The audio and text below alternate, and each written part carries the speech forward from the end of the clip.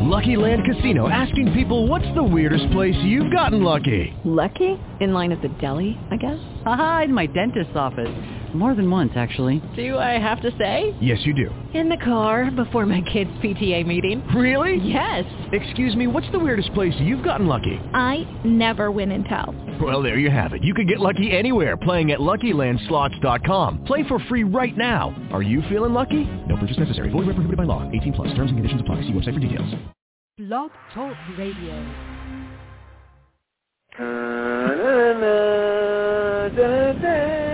It's the Late Show with Francie Weatherman.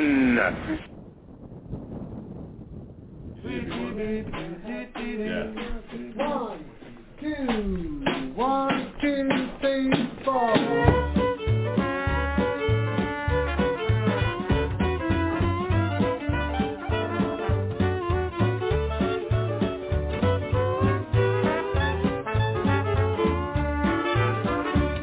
Woke up this morning looking for my shoes. Looked behind the trunk, found the hesitation blues. Lordy, tell me how long. Lordy, tell me how long. Will I have to wait? Will I have to wait? Can I get you now? Can I get you now? Must I hesitate?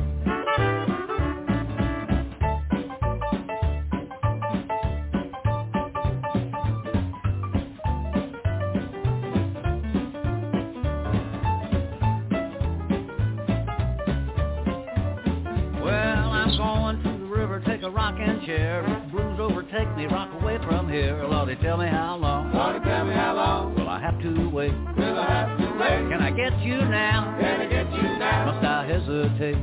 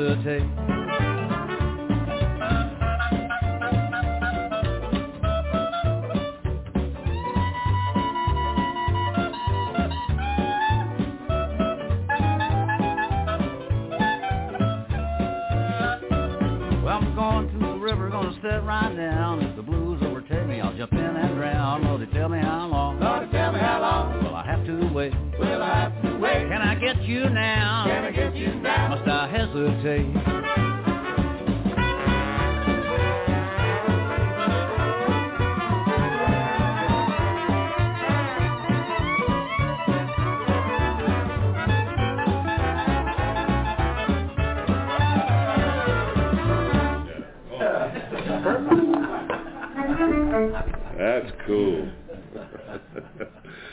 Ew, that's going to be fun. Hey, everyone. Welcome to another exciting episode here on Francie and Friends. I know I'm excited. I know William. Hey, William.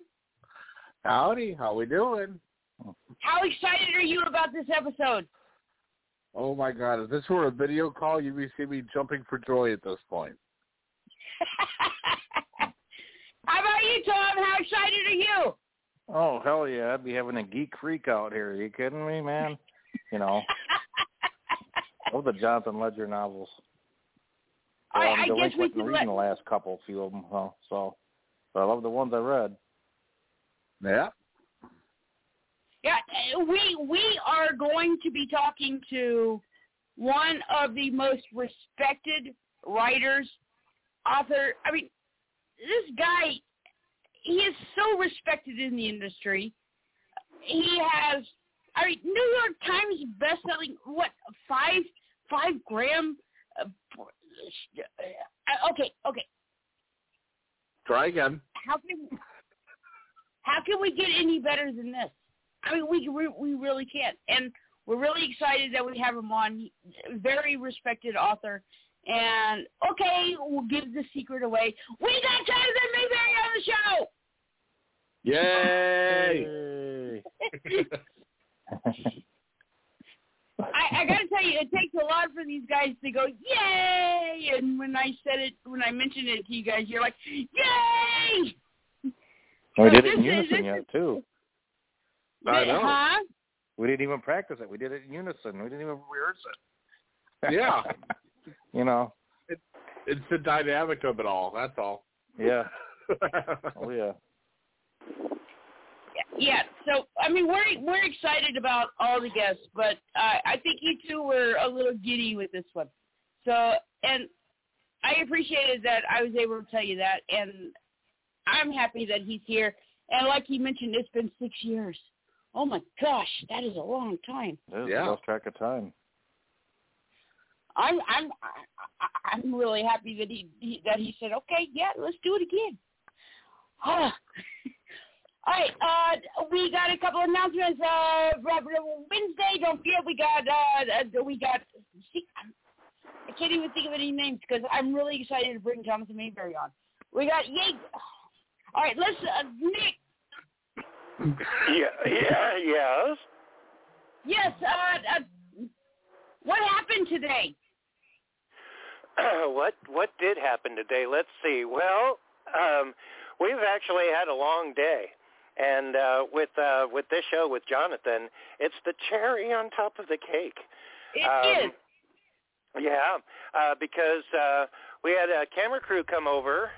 Well, we didn't have them. They asked, and we invited them with Northern California Bay Area horror hostess, television horror hostess, Miss Misery. And she did her Halloween show here. With all of her Miss Misery's Movie Massacre cast and crew, and Mr. Torture came over, and he was part of it. It was really great, and I did a couple of really cool things with in front of the camera with Mr. Torture, and you got to see it, though. It's going to air, I believe. Miss Misery said that it's going to air on Halloween. We'll give more details if you go to MissMisery.net.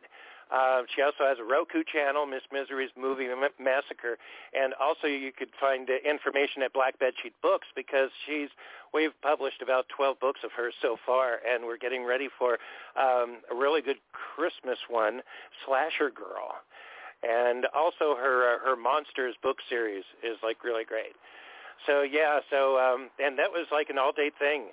It was really cool. We're still getting ready for Halloween. We're going to open up the backyard. We expect 1,000 trick-or-treaters. And these good friends of mine got to see a lot of it in all of its shining glory. I actually stayed until sundown, and I got to turn on all the lights in the front and the back and everything. And all the, stuff that we've been setting up.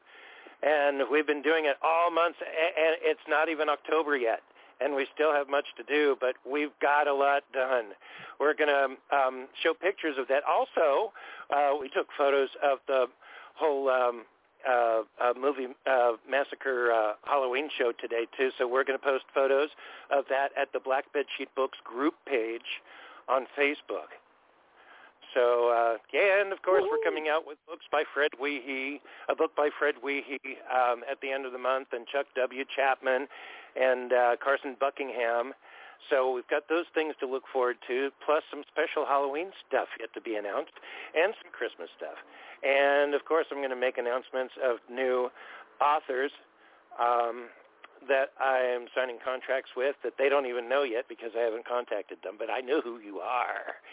And so, maybe they'll say no, but no, they didn't, So we're going to have some new slew of authors, and so that's really great. I want to say this, too, before I let you guys loose on Jonathan, but I want to say this like a little note. There was a period about maybe 12, 13, 14 years ago. When was it? 2006-ish? Maybe, I'm not sure, or 7, 8. Anyway, back then, when I was doing a lot of appearances at conventions, I came across Jonathan. He gave me a copy of his book, Ghost Road Blues. Paperback copy, signed it for me. I brought it home and I read it because back in those days I was doing a lot of reviews and stuff. So, and this was one of them. And, you know, as a book reviewer, let alone a publisher, back in that day when I read Ghost Road Blues, you could kind of see, when you read so many books and stuff, especially by up-and-coming or new authors, you kind of get a feel if this person needs a little bit more, we're going to see what he does over the years. Sometimes you get a feeling that this is somebody that's exciting, that's going to be accomplishing a lot.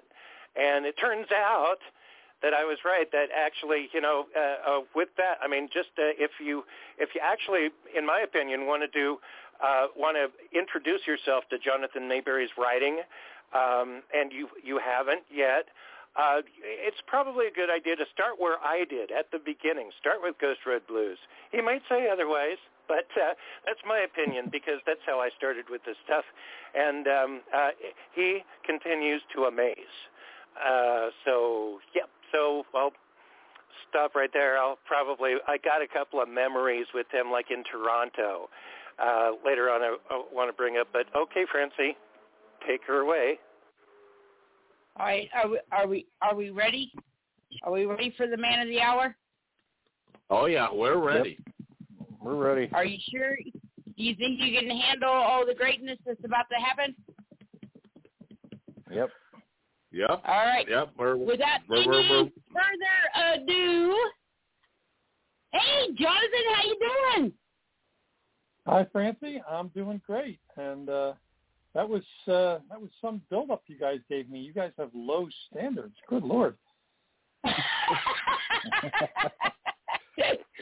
No. We have the highest of standards, and well, at times, but no, we really do mean this. We really do mean this. In fact, Jonathan, I would tell everybody, I was like, hey, we got Jonathan Maberry coming. Like, people I'm talking to casually, they're like, oh, what the hey? We even had Jason Gaylord on, and, you know, Jason Gaylord was like, Jonathan Maberry?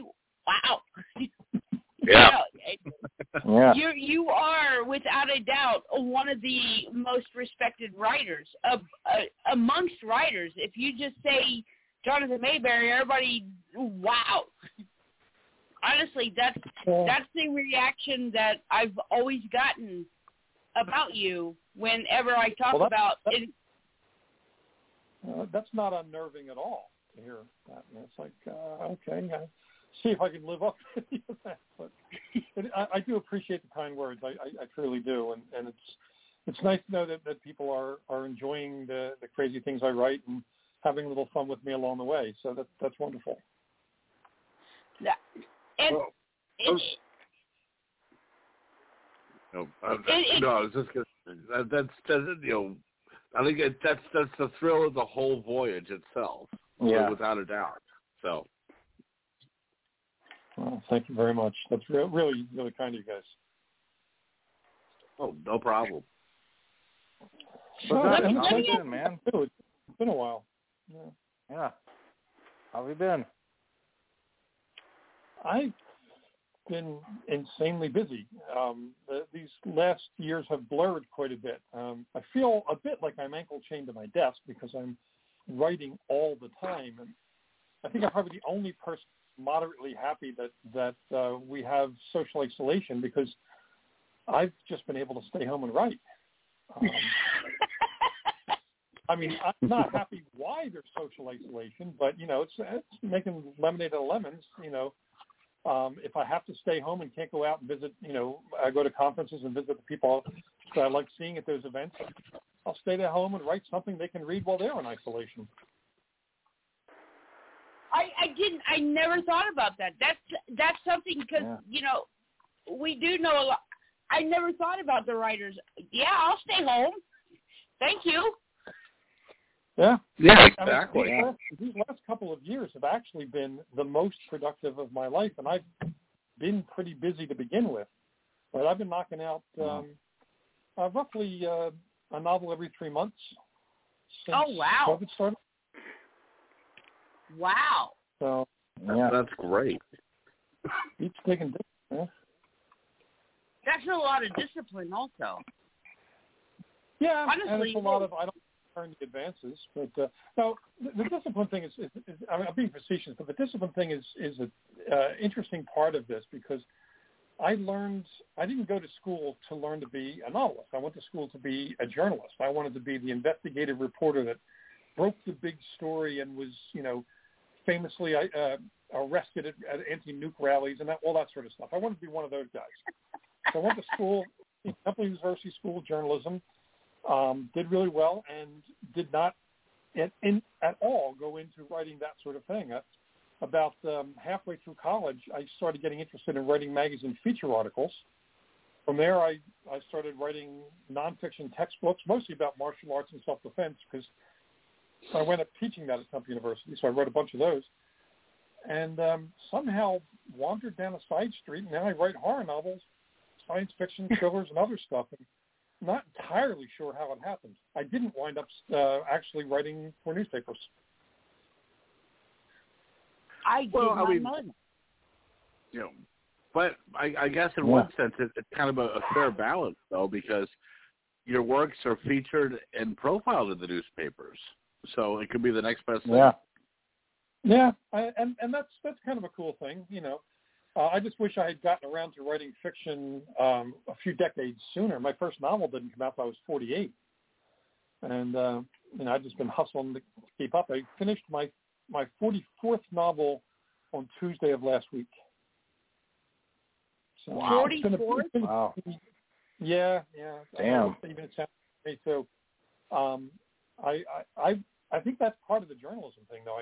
I studied journalism at Temple University, and my professor, who probably previously worked for the Gestapo or something, was this guy who was, we all hated him during class because he was just, write it now, write it fast. And, it was all basically pressure. And then years later, when I realized that I'm able to knock out a novel, every few months, that I wish I could find him and buy him a cup of coffee or, because he really did genuinely taught me skills that have served me well throughout every part of my writing career. And I hated him at the time. I would have happily fed him to a tank of piranha back in school. Gleefully. I would have laughed maniacally while doing it. And I would have had the support of everybody else in his class. But the guy's a saint. Damn. Go figure. Funny old world. Well, that definitely opens up the door to ask the $10 million question. Yeah. I guess, were there any epic death scenes character-wise that was inspired by you 20 years ago when you were attending the college class and stuff like that? I didn't kill off any of the people I knew in college in my books. I have since killed off a hell of a lot of people that I know, and a lot of people I'm good friends with. But I haven't gotten around to my college friends. And I still got plenty of books to write, so they're not safe. They're not safe at all. There we go. Yeah. Yeah. One thing I got to ask, and I actually wrote a book. Anyways, my thing is my first killing in my book was an ex-boyfriend. I didn't use the full name. I just used the first name. Have you ever killed off an ex? I have not. There are a couple that I have toyed with the idea of doing that, but it's a funny thing. A few years ago, I decided consciously to give up all old grudges. Somebody was just carrying freight that I didn't need to lug around with me. And it's weird. Ever since then, people that I had some acrimony with back in the day, it's called me out of the blue to say, hey, kind of sorry for what happened. Wonder if we can bury the hatchet. But it's not like I put out the word that I'm burying old hatchets. It's just maybe the universe grabbed it and said, hey, let's just smooth all this out. Now, but all that said, I have done horrible things to close friends in my books. Well, you only hurt the one you love. So I did this Punisher. I did some Punisher comics for Marvel, and in one of them, the Punisher was up against a porn ring. You know, it was a snuff film ring, and there was one character in there named Dirtbox, who was a reprehensible child molesting scumbag. But I gave him the name of a friend of mine who is one of the nicest human beings in the world. He's a Quaker. God help me. I turned a Quaker into a child molesting scumbag. I used his name, and I did it kind of as a joke because we were all in the comics. I thought he'd be mildly offended, but it would be an anecdote to tell. He went out and bought like tons of copies of that and given them to all his friends, his Quaker friends. I didn't see that one coming at all because it's part of that comic that is safe for anyone who's under like maybe 60 years old, and even then he needs a parental note. And he's out there buying it for his kids. It's like. Well, I'll tell you this much. And that's definitely one of the best issues, Punisher-wise. So hats off to you for it. Yeah, I had a lot of fun with that, and the editor who hired me for that had told me, he wanted me to go over the top. Now, I'm just a little backstory. I had stopped reading comics around 1990, and this was 2008. So it's been a while since I read comics, and I hadn't known that there was a very hard R-rated version of the Punisher called Punisher Max. When they asked me if I would want to do a Punisher Max story, I thought Punisher Max was the name of a character. And I said, well, you say it's for adults. How rough do you want me to get? And they kept saying, over the top, just go over the top, completely over the top. And I'm thinking, all right, well, I can go over the top. I sent it in, and I get a call, like a panicked call from my editor. It's like, what the hell are you doing? We can't ever publish this. Are you out of your mind? I said, you sent them over the... And they're like, not like get us trumped up on charges. You got, So the version that you read, which is still pretty edgy, is the watered down version of that. Oh, you my. Can only imagine the original version was. Marvel, writing for Marvel was fun. I gotta tell you, John, I'm different. I basically kill off people that have pissed me off, or ex-friends that just use, like Francie did. They use for their first name only and then change the character enough to where that can't sue you for something. But boy, I don't know. I take great satisfaction in killing off people that were once friends or now on the shit list, so to speak. Yeah. Now, one funny thing, and this one really surprised me the first time it happened, is, different conventions and so on, they often have fundraisers, often to fund scholarships for other people to go to the conventions. And they have auctions. And, I often will say, okay, I'll auction off a character. Whoever wins gets to be a character in the book. And they can then decide whether they want to be a good guy or a bad guy or whatever.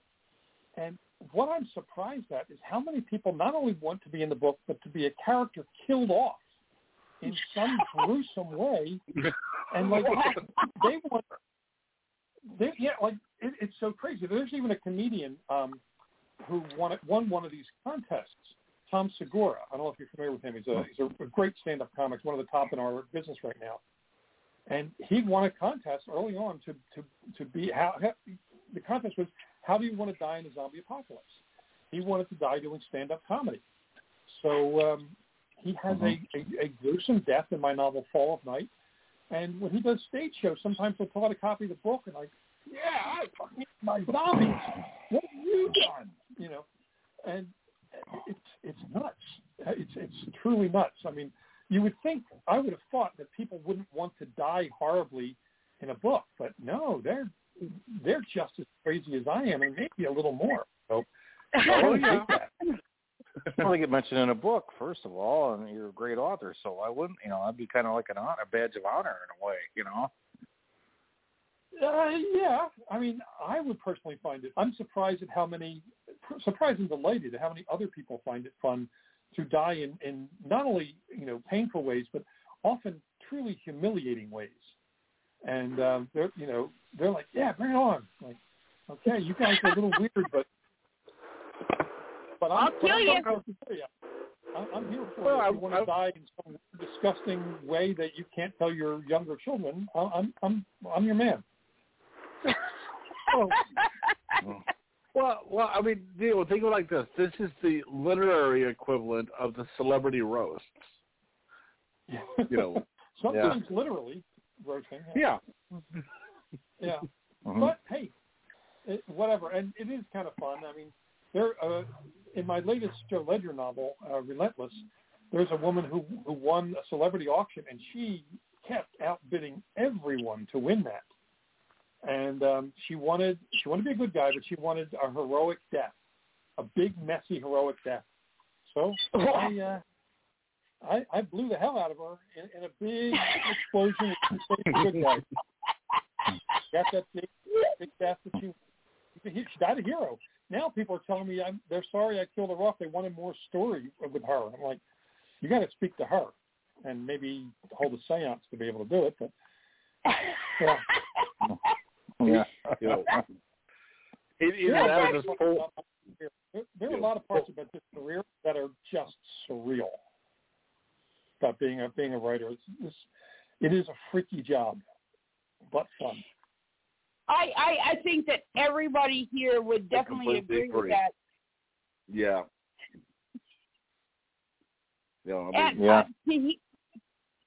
I think those are great stories. I would have never imagined those stories. I thought that was absolutely amazing to hear. It's kind of like the behind the scenes of Jonathan Maberry. Yeah, me sitting around, thinking about how I want to very horribly kill good people that I know. A therapist could make a career out of my thought process. It's like, yeah, well, one thing that I have noticed, and it's nothing against comedians. I know a lot of comedians, and they're happy-go-lucky too. But it seems like horror writers are a lot more funnier than comedians when you talk to them. They're a lot more happier. Would you agree? Do you think it's? I was going to say, is it because? I think it's because of the gallows humor. Yeah, well, part of it, quite frankly, part of it is catharsis. The reason that horror writers have a good sense of humor is also the reason that a lot of them are really well balanced. They're good family people, have a fairly low divorce rate among other writers. We get it out. We have these dark, weird things in our heads, and we write them out. And unlike the real world, we can give those dark things a good third act. We can resolve it so that it doesn't own up. Like sometimes if it comes out of a dream or something, you're carrying something around with you negatively all day. Whereas a writer can just sit down and write that out, and it's no longer in our heads. So you write a couple of good chapters, kill some friends off in the chapter. That's worth a good therapy bill. Yeah. Well, plus horror is fun. Let's face it, it's fun. It is. It's like a roller coaster ride on pages. Yeah, I'm a big fan of the genre and a big fan of. I know a lot of people in the genre, and I'm just about to step down from the board of the Horror Writers Association. So I love being part of the thing that helps keep our industry going and keep it a family and keep it self-supporting. Yeah, that was going to be another thing I was going to say is that all the horror writers, like you just talked about, it is a family. You guys all support each other. It's not a matter, I'm going to sell more books than you. Oh, this person did this late at night. You guys don't do that. You guys do support each other. We do, and we also realize that it's so not a competition. Publishing is difficult. We all know it's difficult for everyone. Some of it is somebody getting lucky. Some of it is is you being in the right place at the right time, or maybe writing the book that speaks to the audience. But we're all going through shit. We're all dealing with all kinds of stresses. So since we know all that, we don't need to spend a lot of time talking about that. It's like, yeah, we get it. We'll take it as read. Yeah. How about we talk about what's going to get us out of that? What's going to take us to the next level? Maybe, share some tips back and forth and see if what I know can help you and what you know can help me. I have found that it is so much more of a mutually supportive collective than it is a group of people trying to fight for attention and fight for that one space. So yeah, I love the horror writers community. They are my truest family within the writing world. Wow. Oh, and you definitely can't go wrong with that. Yeah. Yeah, I think that's Horror awesome. Writers Association. Yeah. It's a great. I've been writing horror professionally since the 80s, and I've been to conventions. I've been through the associations that you can belong to, and all kinds of the whole 9 yards. The thing that has always impressed me the most is among genres, and it still kind of even surprises me to this day, although I'm used to it, is that people that do write horror that get their angst out on paper and have fun with it tend to be some of the most loving, incompetitive people, just like Jonathan was talking about. I say that a lot too. It's just something that's it's really important. And I don't like to diss other genres, but I've been to some like science fiction, really heavy Trekkie conventions where there seems to be cliques everywhere. I love the genre and everything, but it is what it is. And when you compare that with people that actively write, especially the writers, not necessarily the Hollywood people, but the ones that actually write it down and get them published into print, seem to be like the best kind of people that I've ever. And I grew up in church. The best kinds of people, the kindest types in the industry. And it's just really amazing. And Jonathan is a big example of that. He's been around for a little while now, and he knows the ropes, and he knows the people. He knows everybody, and it's just exactly what you said, Jonathan, about the whole horror niche, about and they're devoted fans. It's just and you could have started to write like mystery novels or romance novels or anything else, but you found your niche right at the get-go. You found your niche. I do play outside that niche though. But I mean that's your favorite, isn't it? It is, and it's my home. Anytime I want to reconnect with people that I feel get who I am, or who simply offer no judgment, it's the horror crowd. I never feel judged. I never feel that they're going to look at me like I'm a weirdo, because we're all weirdos in the horror field. And that's anyway. They're fun-loving ones, Yeah, of course. We can look at each other and go, "You're not right, are you?" And they'll say, "No, I'm not." We're like, "Cool," That's the kind of stuff. That's a good way of putting it. I'm stepping outside that. I've got my first epic fantasy novel coming out in May. I'm really excited about that. But it has horror elements to it. Cthulhu shows up, because why wouldn't I put Cthulhu in an epic fantasy novel? Well, you definitely caught my attention with the phrase epic fantasy. So, can you can you go ahead and maybe give us a little taste of what we can expect? Maybe even just a log line? Well, the series is called Kagan the Damned, and deals with a soldier who wakes up drunk and in a horse bed during the invasion of his country, And, he was off duty, but he really feels that he should have been always on call to protect everyone. And as a result, very bad things happen. The nation falls, and his gods literally turn their back on him. And so, he is truly taken to damn. But there's a lot more to the story than that. And I had a lot of fun writing this book. The way it happened is my editor for my Joe Ledger books contacted me. He had just come out of a meeting with the marketing people, where they sit around like, well, this is what we need, to make this market share and, get a piece of that market, whatever. And they decided that they really needed some epic fantasy, but none of the editors knew someone who was writing epic fantasy who wasn't already tied up with another imprint. So my editor, who kind of knows that I'll try nearly anything because I kind of can't say no to something fun, he reached out to me and said, hey, this is what we're talking about. We'd like to do some epic fantasy, but we don't know anyone in that space. Do you think you might want to give it a try? And I'm like, sure, I can give it a try. Because I have taken a lot of, they're not quite dares, but I've taken a lot of challenges over the years. And good. He gave me, we struck a deal, and, him and my agent. And I was off and running, and I wrote it this year. It took me a little over 3 months to write it. And it's almost it's a 176,000 word book.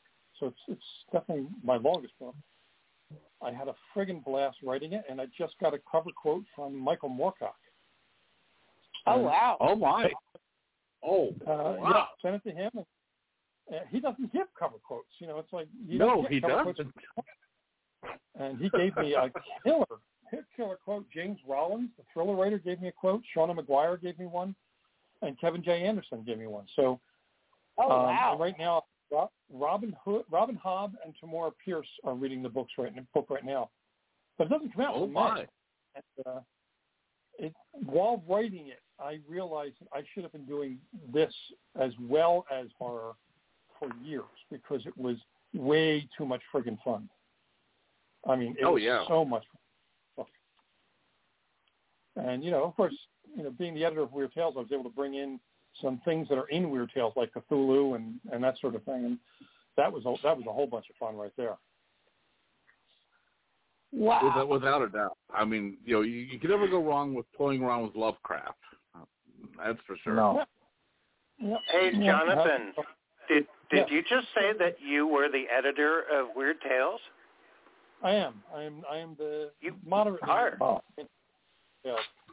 So I did not know that. I did not know that. I don't know why I don't know that, but that's a surprise to me. I've always loved Weird Tales. I don't have much time to read anymore except for submissions for people that want to be published as a publisher and stuff. I have very little time to actually read for fun like I used to. And Weird Tales was one of my favorite magazines. That's news to me. Wow. How did you get that gig? I have a Hollywood producer friend who knew that I loved to read that magazine and read other things, when I was younger, and that I was a big fan of the run when Ann Vandermeer was editing it. Since Hollywood people are involved to a degree in ways that I cannot completely describe to you at the moment because of non-disclosure agreements, but there's some Hollywood people involved in it, and they wanted someone on board who would not only know the material, but maybe bring a little new blood to it, new vision to it. Part of the thing is Weird Tales has always been a great magazine, but it has not always been free of some of the issues that have followed magazines like that from the pulp eras. For example, there are some stories in there. I mean, as much as I love H.P. Lovecraft and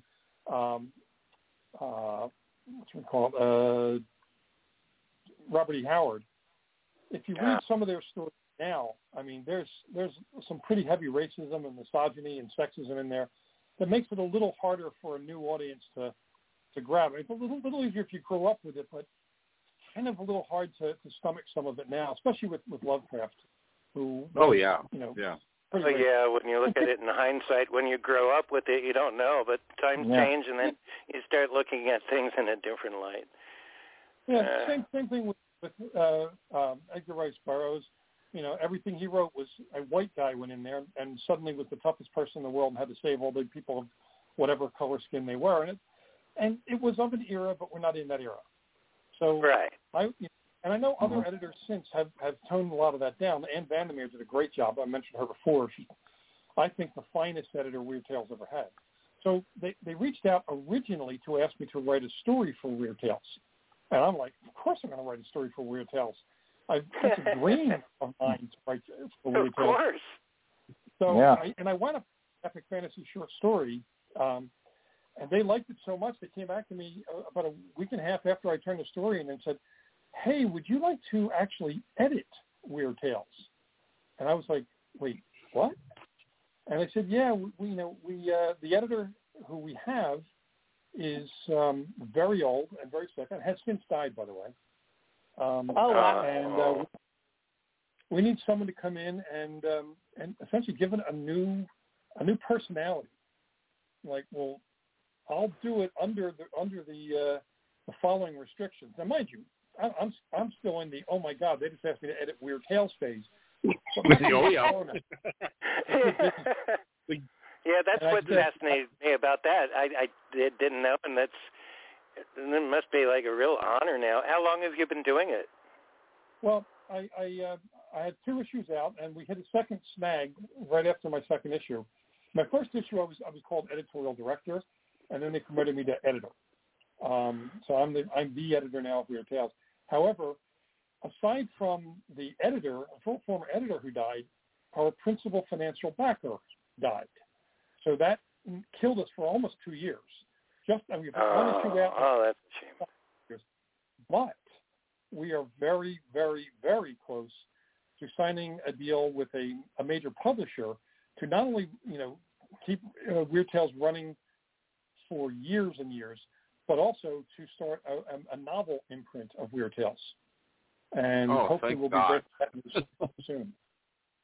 But yeah, my second issue is out, and to give you an idea of some of the writers, in the first issue, we had Victor Laval, who is a fantastic writer. He took one of Poe's most racist stories and rewrote it from the point of view of the black character, and it draws blood. It's so powerful. Jordan Peele and Spike Lee are both interested in it. Wow. Sterling Kenyon, Hank Schwabel, Josh Mallerman, who did Bird Box, Stephanie Wojtovich, and others.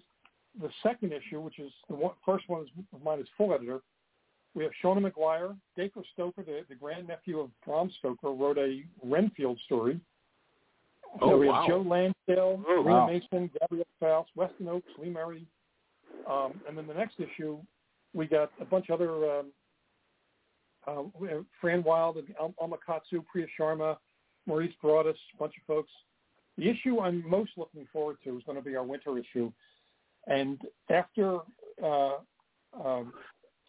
what's his name, Michael Moorcock had given me that beautiful cover quote that he gave me, I flat out asked him, I said, look, I don't know if you know, but I'm editing Weird Tales magazine. Is there any chance I could get something for you for Weird Tales? And he's like, well, funny you should ask. I have a new Elric novel coming out for the 60th anniversary of Elric, and we'd love it to be in Weird Tales.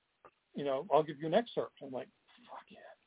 And I reached out to Neil Gaiman, who gave a short essay about Michael Moorcock that we're going to put in there too. So we've got Neil Gaiman, Michael Moorcock, Kevin J. Anderson, and a bunch of other folks in what's going to be our first themed issue, a sword and sorcery issue. And then after that, I think we have the issue after that. We'll have a Hellboy story by Mike Mignola and Chris Golden with a Hellboy cover. Oh.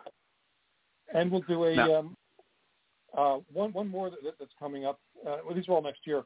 Will be an occult detective issue with a cover story by Laura K. Hamilton, one of her Anita Blake stories. So I'm not too low for this. I've been curating it by going after like the top people I know who are not only good writers, but are demonstrably not assholes, because I don't work with prima donnas. I only work with people that I think are good people. I was going to say, right? Michael with Hellboy, he's like one of the nicest guys you can ever meet. Oh, my God, yeah. Yeah. Mike Mignola, yeah, we hung out with him, palled around at a couple of conventions, especially a couple of the ones where it would be like Sunday afternoon, nobody's there, and we would just like talk and everything. He is a great talent too. I mean, Hellboy is just damn, you know. But I mean, imagine any writer that's listening. Imagine getting a phone call from Jonathan Maberry saying that I would love to accept your short story for Weird Tales. It's like a double whammy. It's like Jonathan Maberry and Weird Tales. It's like, yeah. It would be like William and Tom when I said, William and Tom, we got thrown from the Yes. That would be good that way.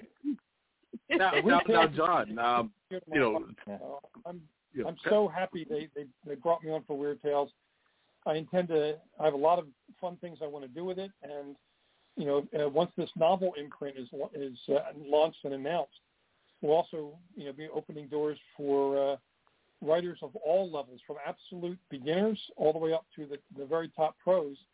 We'll be buying material from them for our book line as well. So it's one of those win-win situations, and it's going to be a hell of a lot of fun. Cool. Well, kind of expanding on Nick's last statement there. What for the writers and even the aspiring writers that listen to the show, what is the submission process now for Weird Tales? Is it still the standard pitch or? No. Well, right now it's a little careful because until this new deal comes through and we have full funding, I've been very careful in selecting certain stories by writers who not only did I know would turn out a good story, but ones who would have the patience to wait while our finances were sorted out. And I've been curating everything. Once the thing opens up so that we're doing more issues a year, hopefully 4 to 6 issues a year, there will be a submission window of probably a couple of weeks announced through the Facebook page for Weird Tales, through my own social media pages, and we'll take submissions there. Now, we did one experimental open call last year where we had exactly one slot open in the magazine. And I was hoping, we advertised that there'll be an open slot for a week. And we were hoping to get, 100 stories to read. We got 10,241 stories to read. Wow. Oh, boy. Wow. Yeah. So obviously Sure. a lot of people did not get personalized rejection letters. It was such a huge response that it shocked us all.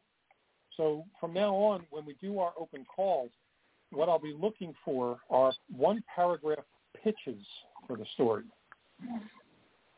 And those will be, now, since I'm talking to you guys and your friends, I can give you a little bit of an insider thing. We are looking not only for, I said these kinds of stories, we're also looking for characters that can be launched in Weird Tales who would then be recurring characters, like Conan was. Wow. Because that's going to open those writers up to opportunities with our new book publishing arm.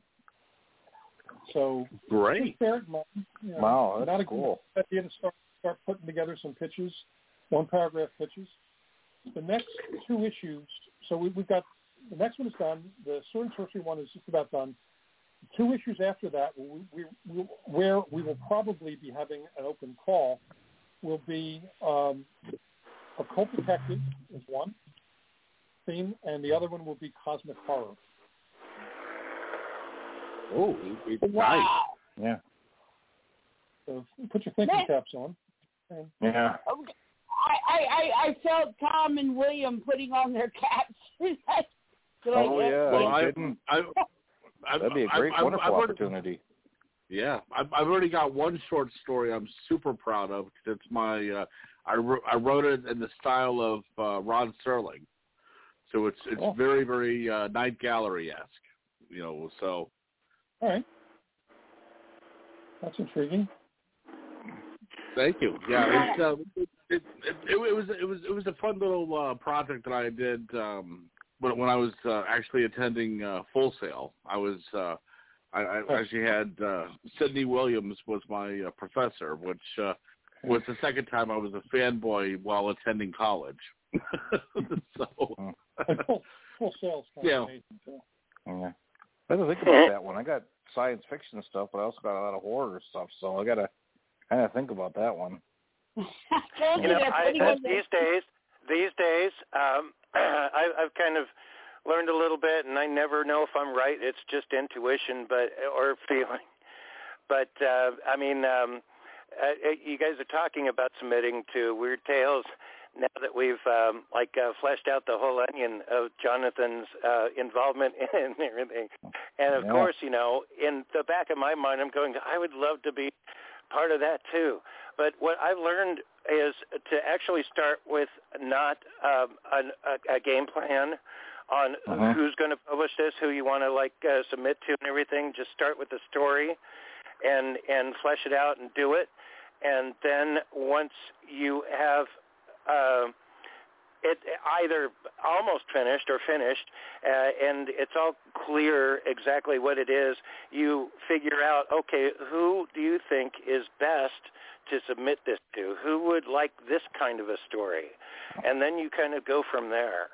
And if somebody called me up and said, Nick, write for a certain something, then that would be something else.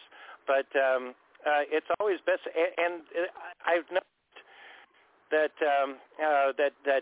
publishers, especially magazine publishers, are they kind of appreciate that, I think. Am I right, or am I close? It depends. I mean, if you're writing something and you just want to dive into the story and just be with that story with no other pulls on it creatively, then it's definitely a great idea.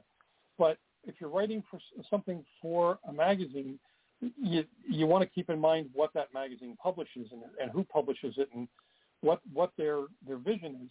Every editor has a vision for their magazine.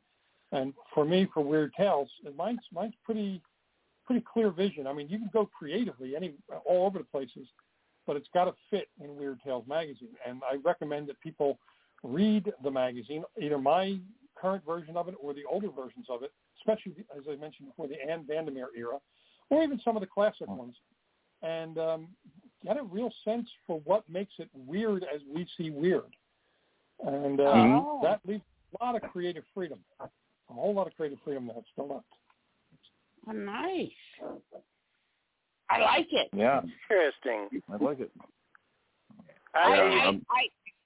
Francie? Oh, I was going to say, I like it. I like the way that you put that. I think that you put that in, straightforward terms. That's what we want. Yeah. You got to produce it, give it to me, and we'll see. I like the way that you put that. Yeah. And that's probably the most straightforward way I've ever heard anybody say, okay, submit to me, nothing, I'm not talking about you, Nick. I'm talking about okay, give me what you got. Okay. Did you read us? That's what we want.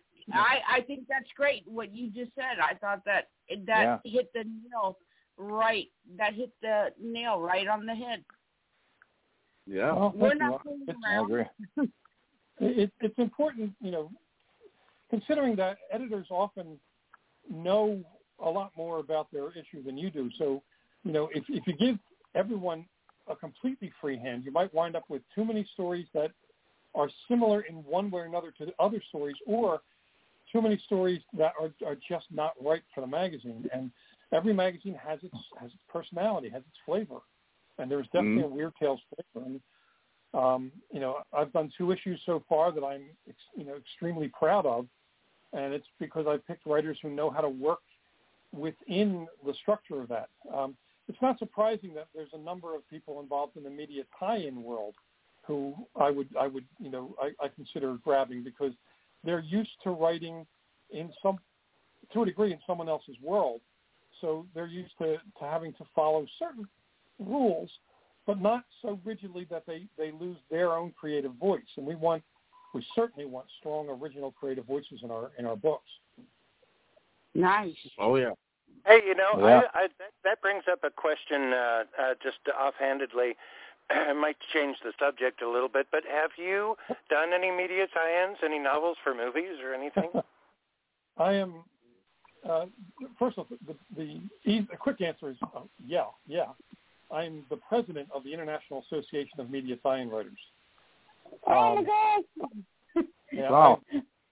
I've my first New York Times bestseller was the novelization of The Wolfman. That's right. That is right. Yes. Yeah. I know that full well. I remember that when you announced that on social media back then. Yeah, that's right. But to give you an idea of some of the licenses I've worked on, I've written stories: Hellboy, Chud, Space, True Blood, Wizard of Oz, John Carter of Mars, and just on and on. And of course, the Aliens and Predators. I edited the Aliens Bug Hunt anthology, and sometimes when a company like Fox owns that license, the Aliens license, if the writer is a bestseller, they sometimes ask the writer to add a story to their own anthology, which I do not like doing. But so I went doing a story for that, and the same thing happened when Brian Thomas Schmidt and I got the gig to edit the Aliens versus Predator anthology that's coming out in December.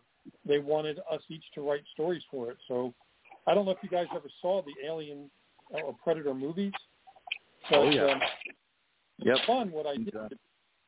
My favorite of the Predator films is the one Predators, the third one, where they're trapped in the alien world and they have to, all these killers have to fight for their life in the alien world.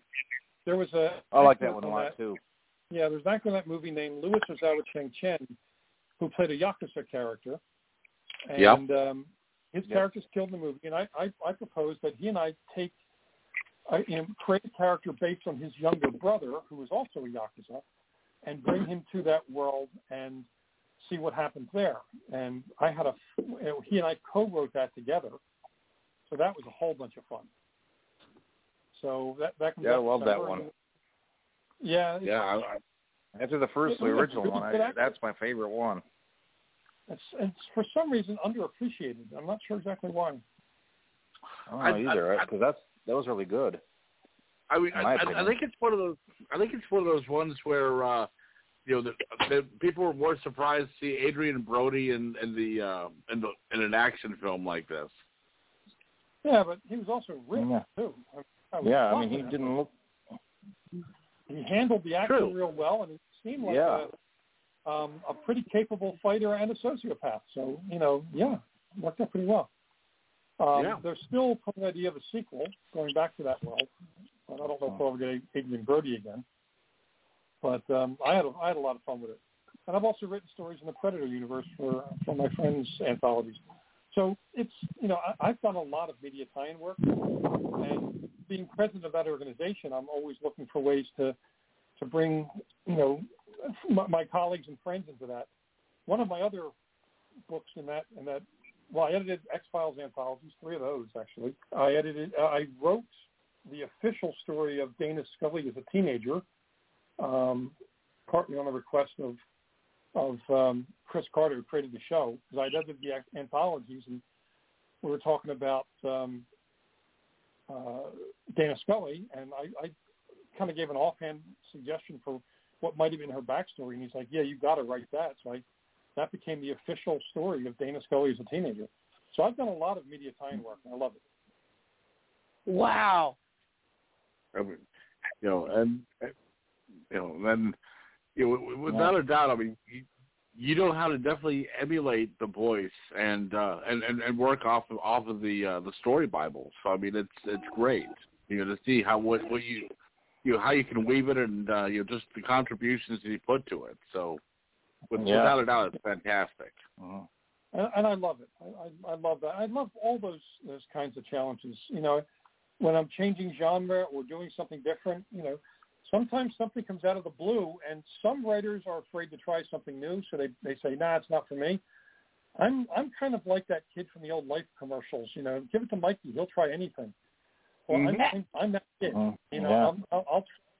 If it looks like it's going to be fun, I'm in for sure.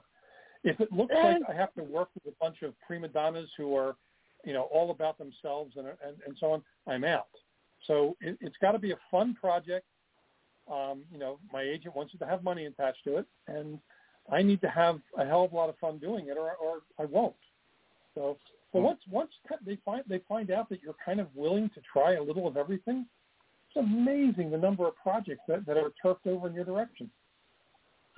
Well, I mean, part of the pun, but you and I are in the same boat on that part. I'm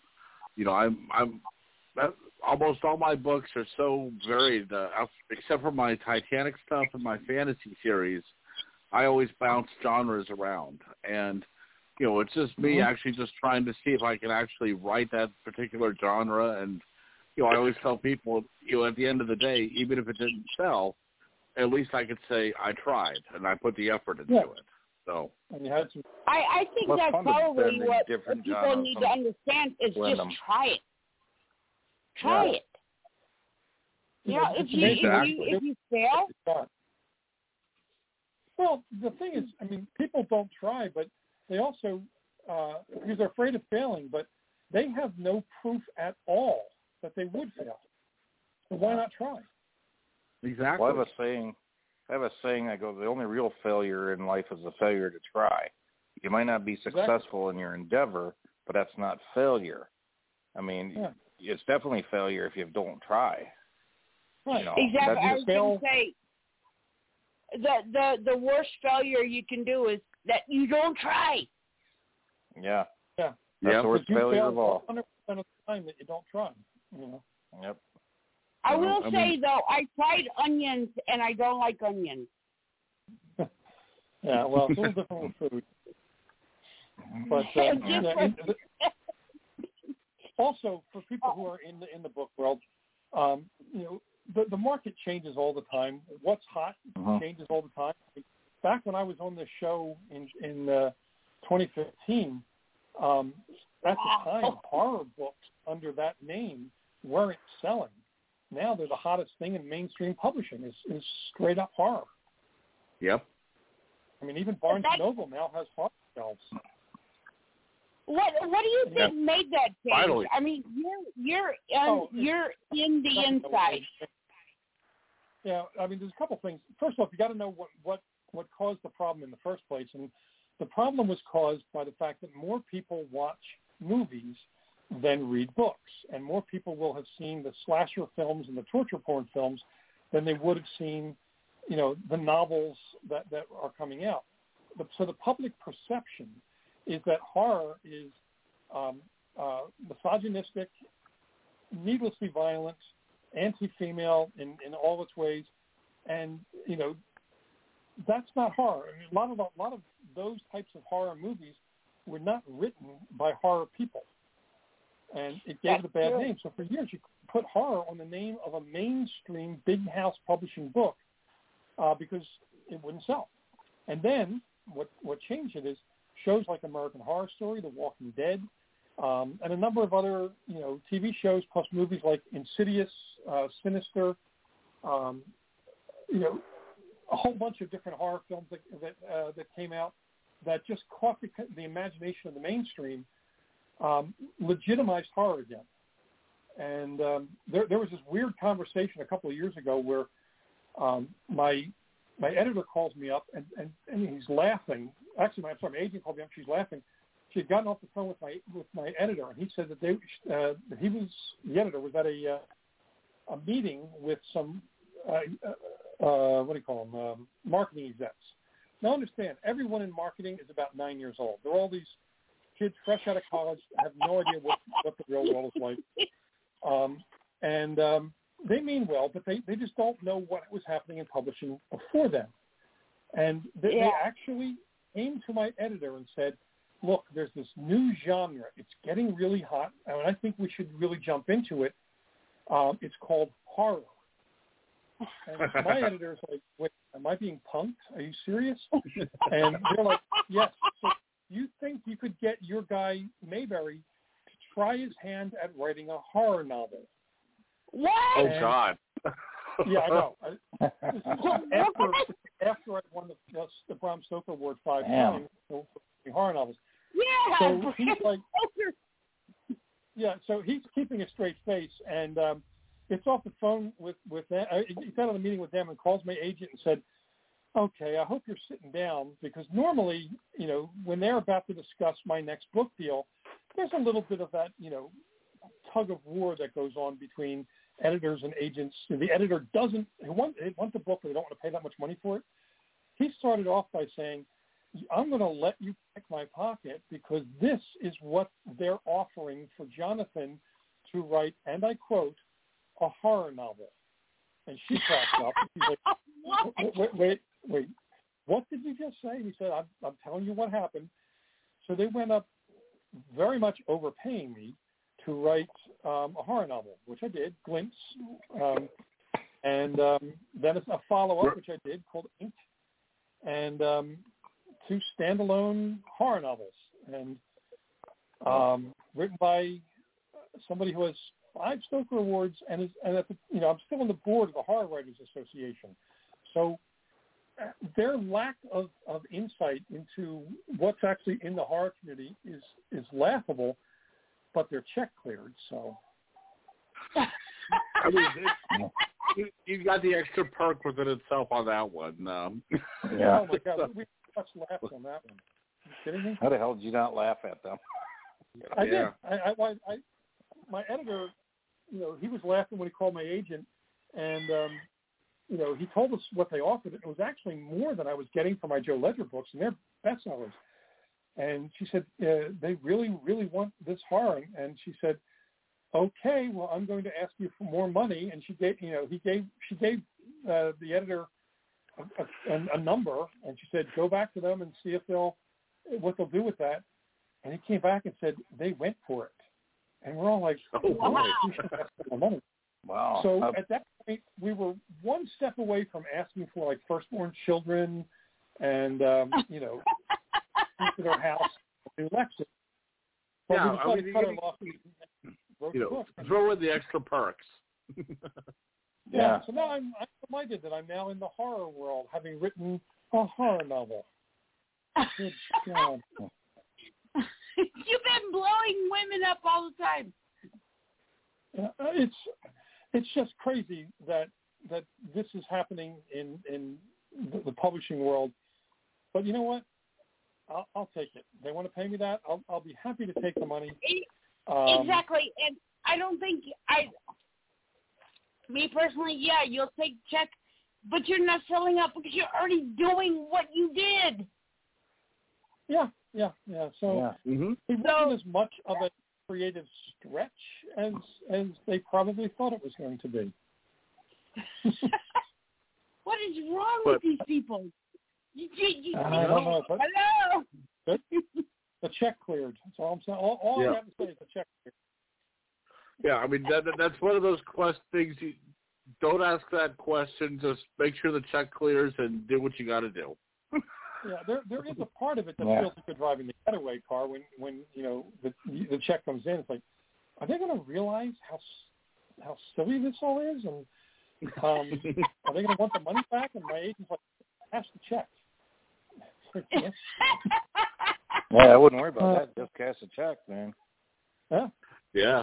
And, I wrote the hell out of the book. Run. The thing is, once you get hired, you actually then got to turn in a top quality product, and I wrote the hell out of both those books. They're actually among the two favorite books I've written.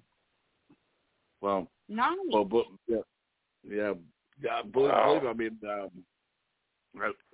I had a similar thing happen with my Graham How to Clear series, and it's very similar, but it's more for the fantasy aspect than horror. But I still had to laugh about it. I had one agent call me up and was like, "I loved it, everything else, but I could see this more going as Conan." And I'm like, "Okay, well, now when you say Conan, are you thinking the 1984 Dino De Laurentiis version with Schwarzenegger, or are you thinking like Robert Howard Conan?" And all of a sudden she goes, "Oh wait, they made books about it before the 80s?" I'm like, "Yeah, okay, never mind. It was great talking to you." Oh, by the way, here's something also kind of cool, and just proof that sometimes life is just weird. So my wife's grandfather was the junior partner of a literary agency that represented a lot of the people who wrote for Weird Tales. They were the literary agency for the Robert E. Howard estate. Oh, wow. Yeah, so, when he died, Oscar J. Friend was our grandfather. When he died, all of the paperwork from his office kind of went into an attic. And then when her father died, all those papers were going to get thrown out. And I grabbed them and have them. It's all the records from this literary agency, and both partners, the junior partner, her grandfather, and also the owner of the company, Otis Albert Klein, were in fact fantasy writers who wrote for Weird Tales. And I have in my possession from these documents typescript manuscript, the original typewritten manuscript for People of the Black Circle, one of the classic Conan tales. Yeah. And Cool Air by oh my God! Lovecraft. So yeah, I actually got those originals. Wow! Yeah, and then it turns out I wound up editing Weird Tales. But life is weird in good, cool ways, but life is definitely weird. I mean, if ever there's a sign. Yeah, definitely. Well, Jonathan, this has been so awesome. We want to book you again. Do you want to come back? Of course I want to come back. Oh, thank goodness. Oh. You guys honestly, you're like one of the most. Everybody respects you. You're an amazing guy, and I'm trying to say this because we're in the after party now, and we're about to be cut off, and I don't want you to say a sentence and then boom, we're cut off. But yes, I would love to have you back on, and we don't have to wait 6 years. Please don't wait 6 years this time. No, have me back on to talk epic fantasy in May. Yeah, because we still got a lot to talk about. Relentless, and you're about to have your newest projects, Kagan and the Damned. So, hey, Francie, I didn't get a chance. I wanted to ask him some karate stuff, but I do know that it's getting late. But we've had conversations probably at conventions, probably over the phone, I forgot, like 10 years ago, about like Fumio Demura. And I used to be in karate, but it wasn't like Jonathan, and I never wrote books about it. and it wasn't, no big deal. It was stuff like that. Just, because that kind of fascinates me about particularly you. I mean, beyond the fans and stuff, the karate thing kind of fascinates me about you and that. But before we get cut off and everything, and I know you have a few things to say, Francie, and stuff, I want to connect with you, Jonathan, if we can, there's a couple of things that you said on tonight's show, and I think that it would be really great for if I could get some advice from you in a personal phone conversation about Halloween 4, my Halloween 4 novelization. Yeah. I think that you'd be somebody that could teach me something about that after all these years, because I'm going through something. Yeah, I'd be happy to help. Oh, thank you. Yes, I'd love to talk to you outside of all this, and just and Francie will arrange that something. But it's a long-standing thing, and fans know about it too. And I'd love a resolution. I think you're wow, but you are actually in charge of the whatever you said about the media tie-ins. The International Association of Media Tie-in Writers. It was founded by Collins and Lee Goldberg, and I've been the president for about 3 years now. About 3 years. That's awesome. Yeah, I think I joined that online probably several years ago or something, and I might still be a member. I don't even know. But yeah, I would love some good advice about that. I've gotten good advice from other people, but I think you'd know better. Well, I'm certainly willing to help. Thank you. Yes, great. Sure. Just had to interject. Okay, carry on, people. All right, Jonathan, I've Googled you. Let's say if you Googled yourself, where would they find you? Okay. I'm pretty easy to find if you spell my name right. It's Jonathan Maberry. It's M-A-B. Most people want to put the Y in the middle. It's M-A-B. And I'm on every social media platform that's out there. God help me, I'm even on TikTok. I don't know what the hell I'm doing on TikTok, but I got an account. But yeah, you can find social media. Everyone does.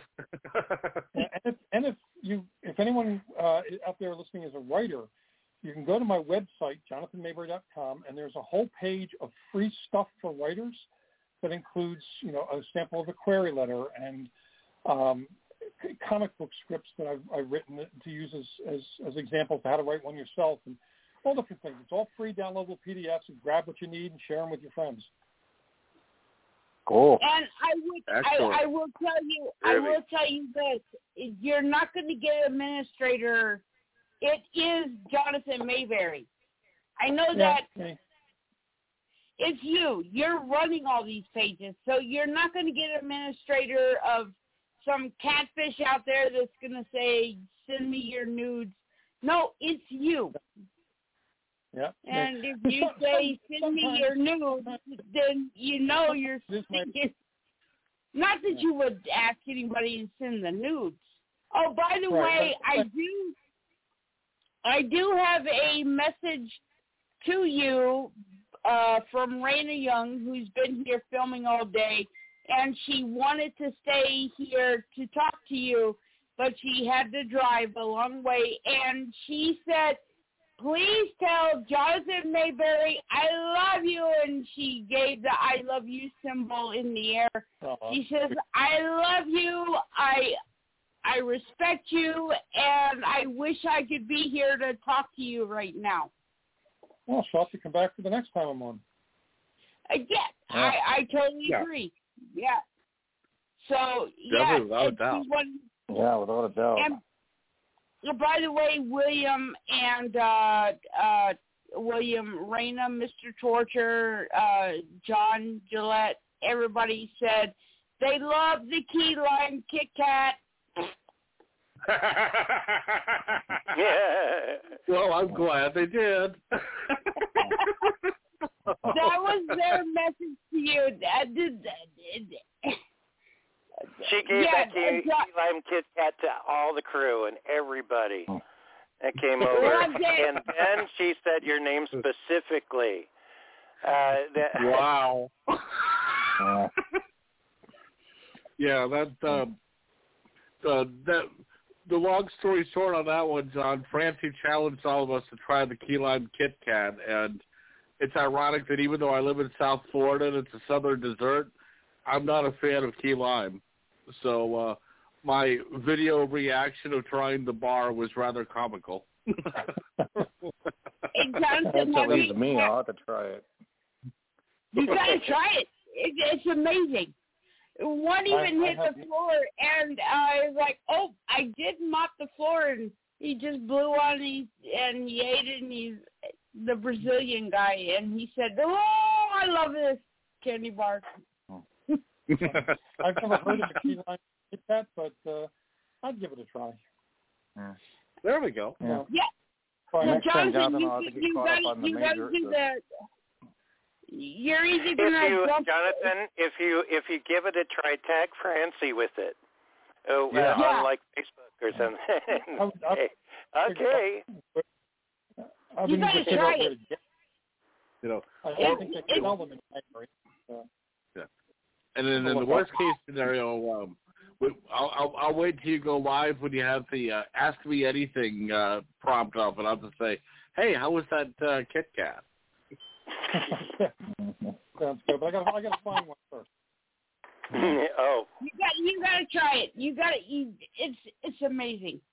So, Jonathan, I know we still got a lot to talk about, and I would love to have you back on, and I don't want to wait 6 years.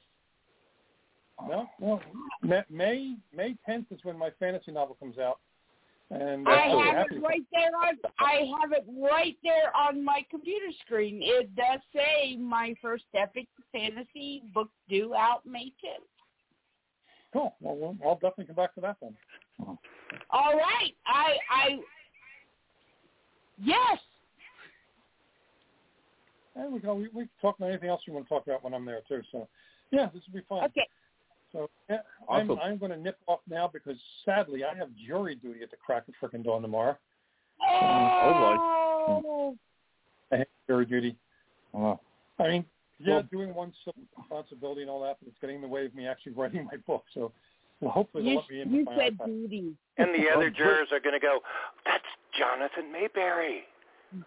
Oh my God! How often a writer not get recognized in public? That's not something that happens. Like, well, now just remember, bring a notepad and a pen, and in the worst case scenario, you can outline some goodies while you're waiting. Well, I want to try to slip my iPad in there and hope they'll let me use that. There you go. That'll work too. If they let me use it. If not, I'm going to be a very unhappy person. You could always put in your experience in a Joe Ledger novel later. Yes. Yeah. All right, guys. This was fun. Thanks again for having me on. You guys are a hoot, and I will talk to you guys soon. Well, thanks for being on. All right. Sounds good. Hey. Thank you. Look forward to it. Good night now. Good night. All right, we're gonna send it out with Willie Nelson.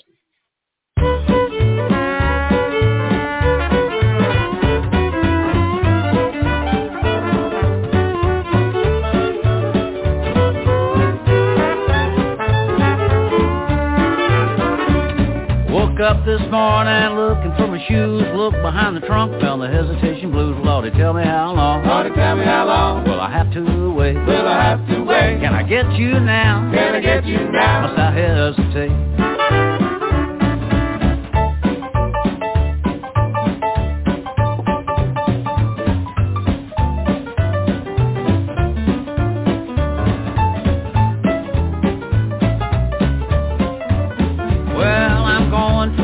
Take a rocking chair, blues overtake me, rock away from here. Lordy, tell me how long. Lordy, tell me how long. Will I have to wait? Will I have to wait? Can I get you now? Can I get you now? Must I hesitate?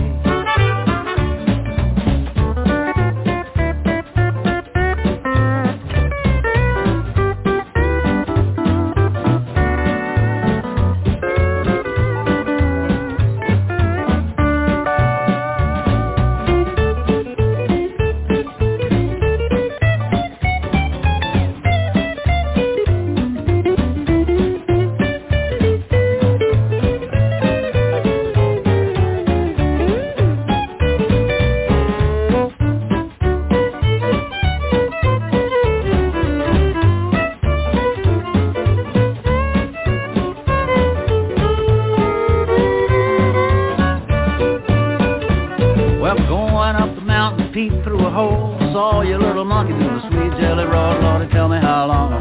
tell me how long. Will I have to wait? Will I have to wait? Can I get you now? Can I get you now? Must I hesitate?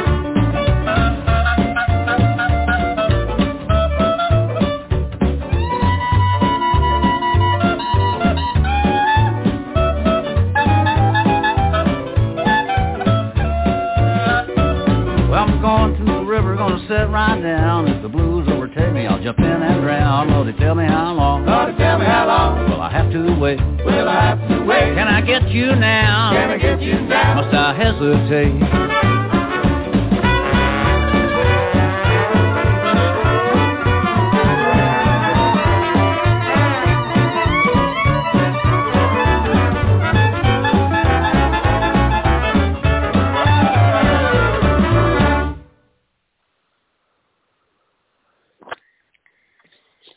Good night, everybody. This has been great.